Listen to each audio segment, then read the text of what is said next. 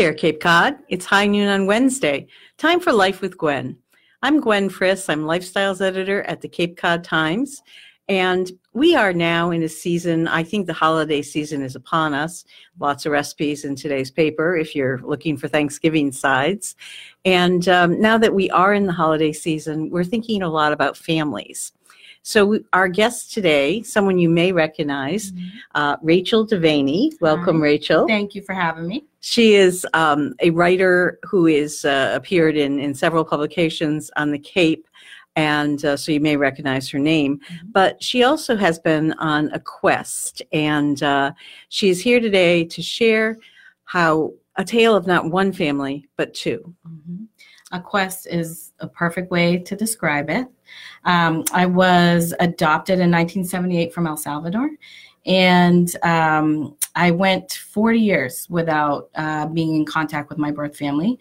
But just about April of 2018, I met my birth mother and found out that I had a grandmother and a brother and a sister. And since then, I really have been on a quest to really get to know them and to kind of blend these two families together.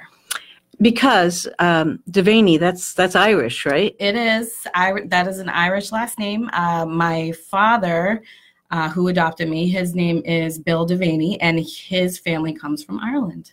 So it's funny.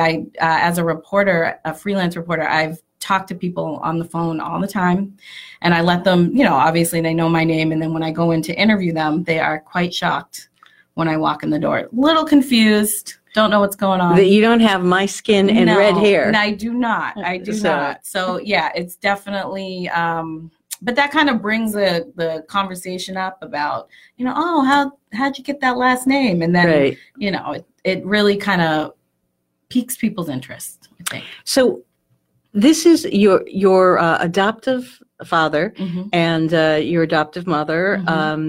They're of Irish descent? So my father is. My adopted mother, Judy. She is, I think her family goes back to Sweden. Okay. And you have a photo that you brought, right? I do. This is she and I. I don't know if people can just see hold it up a little closer to the... Okay. You should have brought your longer arms. I know. I have short little arms. Yeah. So, yeah. And so tell me about how this search came about. You grew up and happy adoptive family, and but I think you had said to me that you felt like you were missing something that you needed to know. I did. I started the search. I believe it was 2008, 2009. For a long time, I definitely had a lot of love in my adoptive family. That's something, that really is important to remember. I actually also have 3 adopted cousins, first cousins in my adopted family. So, we have the type of family that really takes people in. There's always room for one more in our family. But growing up on Cape Cod, obviously I am a person of color, and it's predominantly white Americans here. And so it was always really hard for me to identify with people, and I did always feel that something was missing. I wanted to know where I came from. I wanted to know my heritage. And, I think that the curiosity also of who my birth mother was and what the circumstances behind my adoption were, it really just, I wanted to know a lot. So I was working for the Committee in Solidarity with the People of El Salvador, which is a nonprofit organization that was headquartered in New York City, but is now headquartered in DC. And I had a mentor there. His name was Manuel Villanueva. And I used to talk to him, and he would really encourage me to just go look, just see, it can't hurt. So he hooked me up with this organization called Pro Búsqueda, which is a nonprofit organization in El Salvador that reconnects families that were separated during the Civil War. There was a 12-year civil war in El Salvador, and this organization has been reconnecting people since the end of the war, which was in 1992. So they assisted me. I'm going to stop you for just a second because I wanted to remind all of you out there. I know that families are coming up with a lot of information because, they're getting the DNA tests for gifts. And sometimes they are a big surprise. They are. A friend of mine recently found out that she's Jewish. Wow. And, had no idea. And I won't share that story because it's her story. But a lot of people are finding that there's things in their background that they're looking for. And if you have questions for Rachael, please type them in and we'll ask her. And if we don't know the answers, we'll try to find them. So if you're interested in your heritage and you're at a stumbling block or something, go ahead and type in the question. We'll try to get it answered. So back to your story. So the basis of Probosceda is DNA tests. Like you said, they have a DNA database there. UC Berkeley is the place where all the DNA is analyzed and then is sent back to the organization where they try to make matches in their database, their DNA database. Unfortunately for me, there was no match. So I kind of went, I would say about 6 or 7 years without any answers, but I kept in touch with the organization. And you're about what age now while this is going on? I was about 30, 31, and nothing came about. So we should say that you had a daughter of your own. I do. Her name is Fresia, and I had her when I was 31 in New York City when I was living there. And that was another thing. I really did want her to be able to grow up knowing where we came from. Both the Devaneys and the unknown family. Right, absolutely. And, it just was really important to me since I grew up without that. I wanted her to be able to have a piece of her culture. So that was important to me as well. So what ended up happening, to make a long story short, is that they used my adoption papers and they went back to the village where my birth mother had been living at the time of my adoption. Because the adoption papers had your mother's your mother's name? They did, yes. They had her name and they had an identification number. So they went to the town hall in that village. They went there twice. The first time they found nothing. The second time there was a woman working at the counter and she opened the birth certificate and said, why are you looking for my aunt? She ended up being it was first or second cousin. And so she called my birth mother on the phone and said, hey, these people are here looking for you. And what transpired is that she actually hadn't told anybody about my birth. So your birth mother. Right. So this was a big surprise to the rest of my family on that side as well. So it was something, a real heavy burden that she'd been carrying with her for almost 40 years. And, it was time for her to really come forward and say, yes, I did have a child. So then after that, it took almost another year to actually connect us because they had to have both of us do another DNA test just to make sure that they had the right person. Right. So we ended up doing another DNA test. And Probosceda pays for all this, by the way, and even the analyzations, everything. And it turned out 99.9% that was my birth mother. So it was quite an adventure. Yeah. And I'm going to ask you for some more detail and some more photographs, which you were kind enough to bring. But before I do, I wanted to ask about this organization. Does it just work with families in El Salvador, all indigenous people, or what's the group? So Probosceda, it was formed because of so many people that had been disappeared during that Civil War. The government, which was assisted by the United States, really took a lot of children away, and there were some black market adoptions going on at that time. So Probosceda was formed to kind of try to figure out their way through all these disappearances and really connect people. So yes, Probosceda only will work with indigenous families from El Salvador, but we have to remember that if somebody was adopted from El Salvador, chances are you're indigenous. Central and South American people are all ancestors of indigenous tribes. Your background is a member of a tribe down there. So, and what is your tribe called? So my birth grandmother, who is 94 years old, she tells me stories all the time about her youth, and she is a descendant of the Pipil Nation. And we also, most likely, we can't, say this for sure, have Mayan blood in us as well.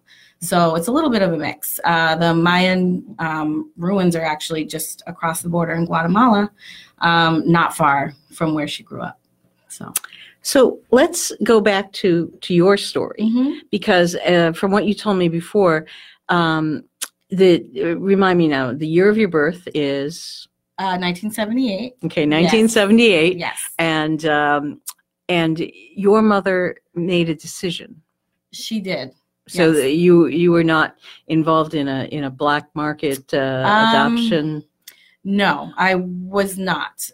But one of the criteria that Pro Búsqueda uses to kind of determine if they're going to help somebody find their family or not is, a lot of women from third world countries, especially Central America, were pressured, very, very, very highly pressured to give their children up for whatever reason. And that was her circumstance. So technically she signed the paper, but there was a lot of pressure coming from her employers and adoption lawyers. Tell us the story of what she was going through at that time. So this was the war started in 1980, but the whole 5 years before that, it was kind of, getting up to that. And the villages in El Salvador were being persecuted because the government was looking to find people that were guerrillas and they were fighting against the government. So a lot of people had to kind of go back and forth into the city to find jobs because there were no jobs in rural areas, villages. Right. So my birth mother had to travel to San Salvador and work for 2 weeks to a month at a time, and then travel back to her village, give my birth grandmother the money so that she could take care of my brother and my sister that were with my grandmother. So she was working as a domestica in San Salvador, and she, her employer, when she did get pregnant with me, said, listen, you're going to have to make a decision here. And she just applied a lot of pressure and told her, you're going to lose this job. I know somewhere where you can take the baby, and, it'll be easy, it'll be quick, and, you'll never have to worry about this again. And unfortunately, that process really, really kind of derailed her, caused her a lot of trauma. And I know at one point she did try to get me back, but it was already too late. And they were going to charge her with fraud and put her in jail if she continued to try to get me back. All of this was unknown to my adopted family. They had no idea that the government was facilitating adoptions like this, and had no idea the pain and the turmoil that my birth mother was going through. A lot of Americans were adopting from El Salvador at that time, just because the government was facilitating all these adoptions and just really pushing them. And so for your adopted family, it was just that they were providing a home for a child who needed one, and they didn't have any of this context and correct. And right. I actually think I've met your mother, your adoptive mother, because I think we all went out or something. I'm trying to remember. Probably at one party or another. Yeah. Yes. She is extremely, incredibly brave. She flew into El Salvador by herself during your the war. Adoptive mother. My adoptive mother, Judy. She stayed at a little kind of like a hostel where these adoption agencies had the American families go to wait for their babies. And she stayed there by herself. She went through an earthquake, and we actually ended up staying there for, and I could be wrong on this, but I think it was like almost a month we were stuck there. And I found out all these years later that the reason why we were stuck there is because my birth mother was fighting the adoption. But she didn't know that. Right. And the lawyers were just trying to get her out of the country so that they would get paid and that would be that. So, one more cog in the system. Right, exactly. So now tell me, what is your birth mother's name? Alba. Alba? Yes. And her last name? It's Garcia Osorio. Okay. Right. I'm not going to try that. Yeah. I've already inflicted my bad French on the world. I don't think I'll try the bad no worries, Spanish. No worries. It's a Spanish-speaking country? Spanish-speaking country, yes. Mm-hmm. It is, yeah. So, and do you also speak Spanish? I've been trying. There has definitely been, since I've met my birth family, some people in my birth family speak English and some don't. Mm-hmm. So my birth mother happens to not speak English and I don't speak Spanish. So it's been quite a journey trying to communicate, trying to get to know each other. But she's been really good about taking it slow with me and, trying to teach me a little bit along the way. And I've been trying to teach her English. So that's been kind of cool going back and forth. Yeah. So let's go back to the narrative. Mm-hmm. It's, 1978, yes. And your mother is making a heart-wrenching decision. Yes. That really isn't her decision. She's concerned that she won't be able to feed her other Correct. 2 children and her mother. Yes. If she doesn't keep this job as a domestic worker. Right. So, as you move forward, mm-hmm. Tell me a little bit about. Let's bring it up to what year, what day did you guys meet finally? We met, actually, it's right here. We met in April 17th of 2018. I have longer arms. Okay. Now, those are my 2 mothers. My adopted mother, Judy, and my birth mother, Alba. And that is on the day we met. And it was in April, did you say? April, yes. April 17th of 2018. Oh, what a wonderful picture. We flew to LA to meet everybody. And we had quite the welcoming. And tell me about that welcoming. It's wonderful that you have your 2 moms yes. in an embrace here. Yes. Tell me, what was it like? It was surreal. It really was like an outer body experience. Like it didn't seem like I was even there, but I was, obviously. But the first person that ran and embraced me was my little niece. Mm-hmm. And she is like right here. This is my little niece with my daughter, Fresia. And she just gave me the biggest hug and was so happy to meet this long lost aunt that she didn't know she had. And her name is Sarah, but we call her Sarita. And, we can see in this picture that there's some family resemblance. There is. We look a lot alike, me and my sister. This is at her wedding this past August. And this is a picture of my birth family, my sister, and my brother. And that's when they came to visit Cape Cod. And that was about a year ago. Yeah. Now, do you have siblings with your adoptive family, the Devaneys? Yes. So I grew up with my 2 brothers, Jeremy and Michael. Mm-hmm. Jeremy's 10 months younger than me, and Michael is 12 years younger than me. So, but we. Oh, so you were the first child in the family. I was. That means I'm the boss. They know that. Well, especially because 2 little brothers. Yes. To help raise. Yes. That would put you in a boss position. Oh, yes. I used to carry my little brother, Michael, all over the place. I mean, he was like my little baby. So, yeah, we all grew up together. And then I have my brother, Edwin, and my sister, Wendy, from my birth family. Yeah. And are those Americanized names? Because they seem pretty American. Edwin is actually a pretty common name in Central and South America, I would say. But Wendy, actually, you say it Wendy, but it's spelled Guyendy. So there's a different spelling, mm-hmm. But it's pronounced Wendy, like here. Yeah. So, there is so much joy in what you were talking about with finding your birth family, mm-hmm. and also having your adoptive family, also a happy upbringing for you. But I imagine that there were some things you learned along the way in terms of, opening your heart, but making sure that everyone felt included. Absolutely. I think, it wasn't too hard with my adopted family. I think I had been talking about looking for my birth family for so long that they weren't really surprised when this happened. And I think it's more about getting to know each other's cultures, getting to know each other's backgrounds, and remembering that these two sides of the family make one. We've all been able to really come together.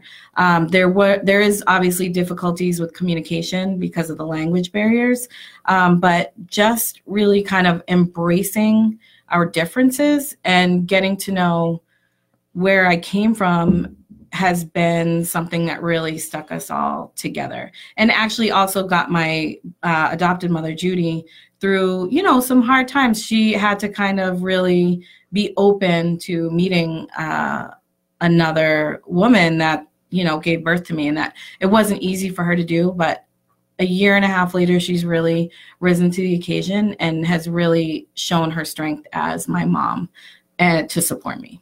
Yeah. And that part of your story has actually had you speaking recently at Bridgewater State University. Correct. So tell me a little bit about the project you're involved with there. So the exhibit is called Matriarchal Strength, and it basically highlights 13 images that have been kind of blown up to a life-size pictures. And they're pictures that I've taken over the last year and a half of my family. And the exhibit really revolves around my grandmother a lot. Like I said, she's 94. So the exhibit has these photos, but it also has written content, stories that she's shared with me from her youth, stories about living through the war, stories about, her sister, my great aunt, who was executed by the government, along with 4 of her sons. So this exhibit is really there to tell these stories and give a voice to people that aren't often heard.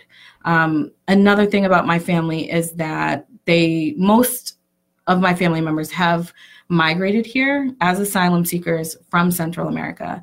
And this exhibit is to really tell that story. Whether people agree with asylum seeking, immigration, this is to really just give a voice to people that are never heard and to share their stories and to kind of educate people on the circumstances behind immigration. There are people that are coming to this country. They're running from danger. They're running from cartels. They're running from a lack of job opportunities, economic collapse, extreme right-wing governments that are not serving the people. And they're just looking for basic human rights. And my family, my birth family, have really gone through that. These are real stories that they've gone through, crossing the Mexican desert into Texas, being detained in detention centers.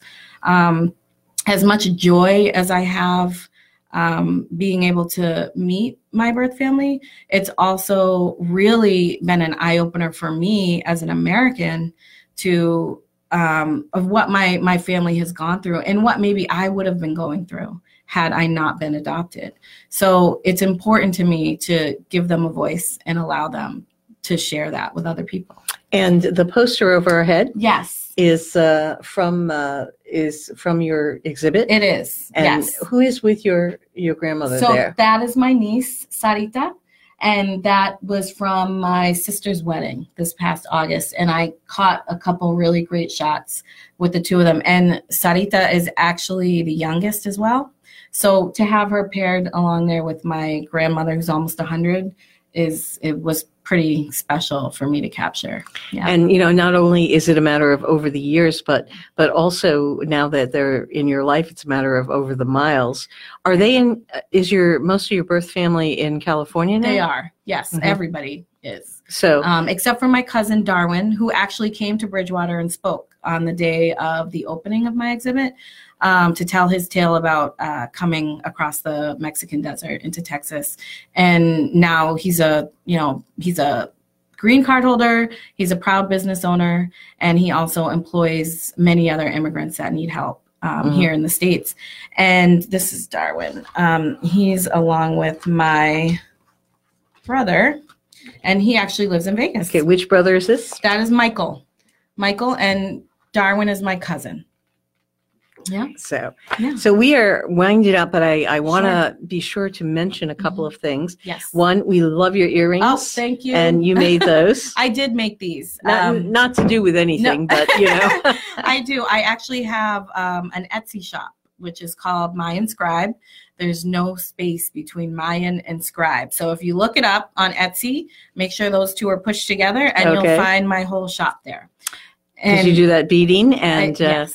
I'm lucky enough to know these things because Rachel's a Facebook friend. Yes. I wanted to mention quickly that the food you put out for these family gatherings is just amazing. What is there an Ecuadorian dish that you've learned to make, and have you given a American dish to your family out there? It's so funny because every time I cook for my family, there's all these different dishes that I have, and everybody's like, how does this all come together? But I make jag a lot, which is Cape Verdean. I grew up with so many awesome Cape Verdean people that really embraced me as I grew up on the Cape.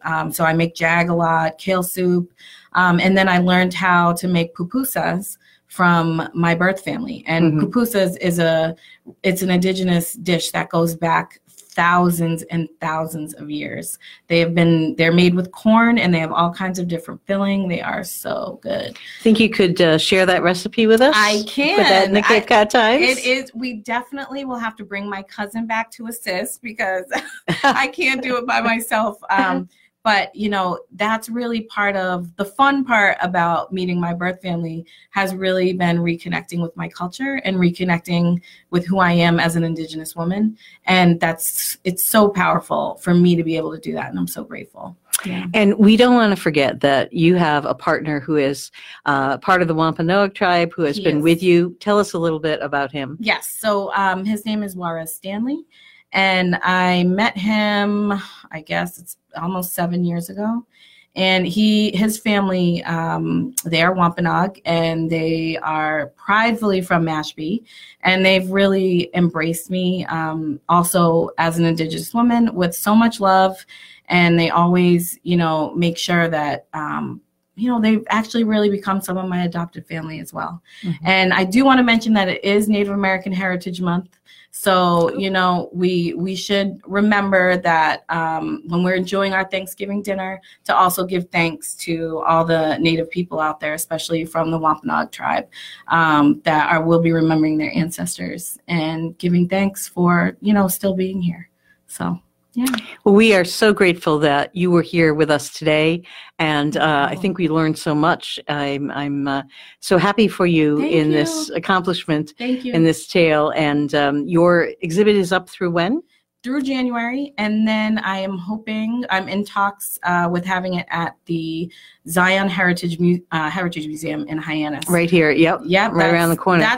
That's where I'd like to have it. Where I'm still trying to figure that out, but it will definitely be an opening here on the Cape. Okay, somewhere. if you're a member of that museum, let them know. We'd like to get Rachel's exhibit there. Yes. In the meantime, you can go to Bridgewater State and see it there. And we wish you all happy Thanksgiving, happy holidays as you explore your own families. Thank you.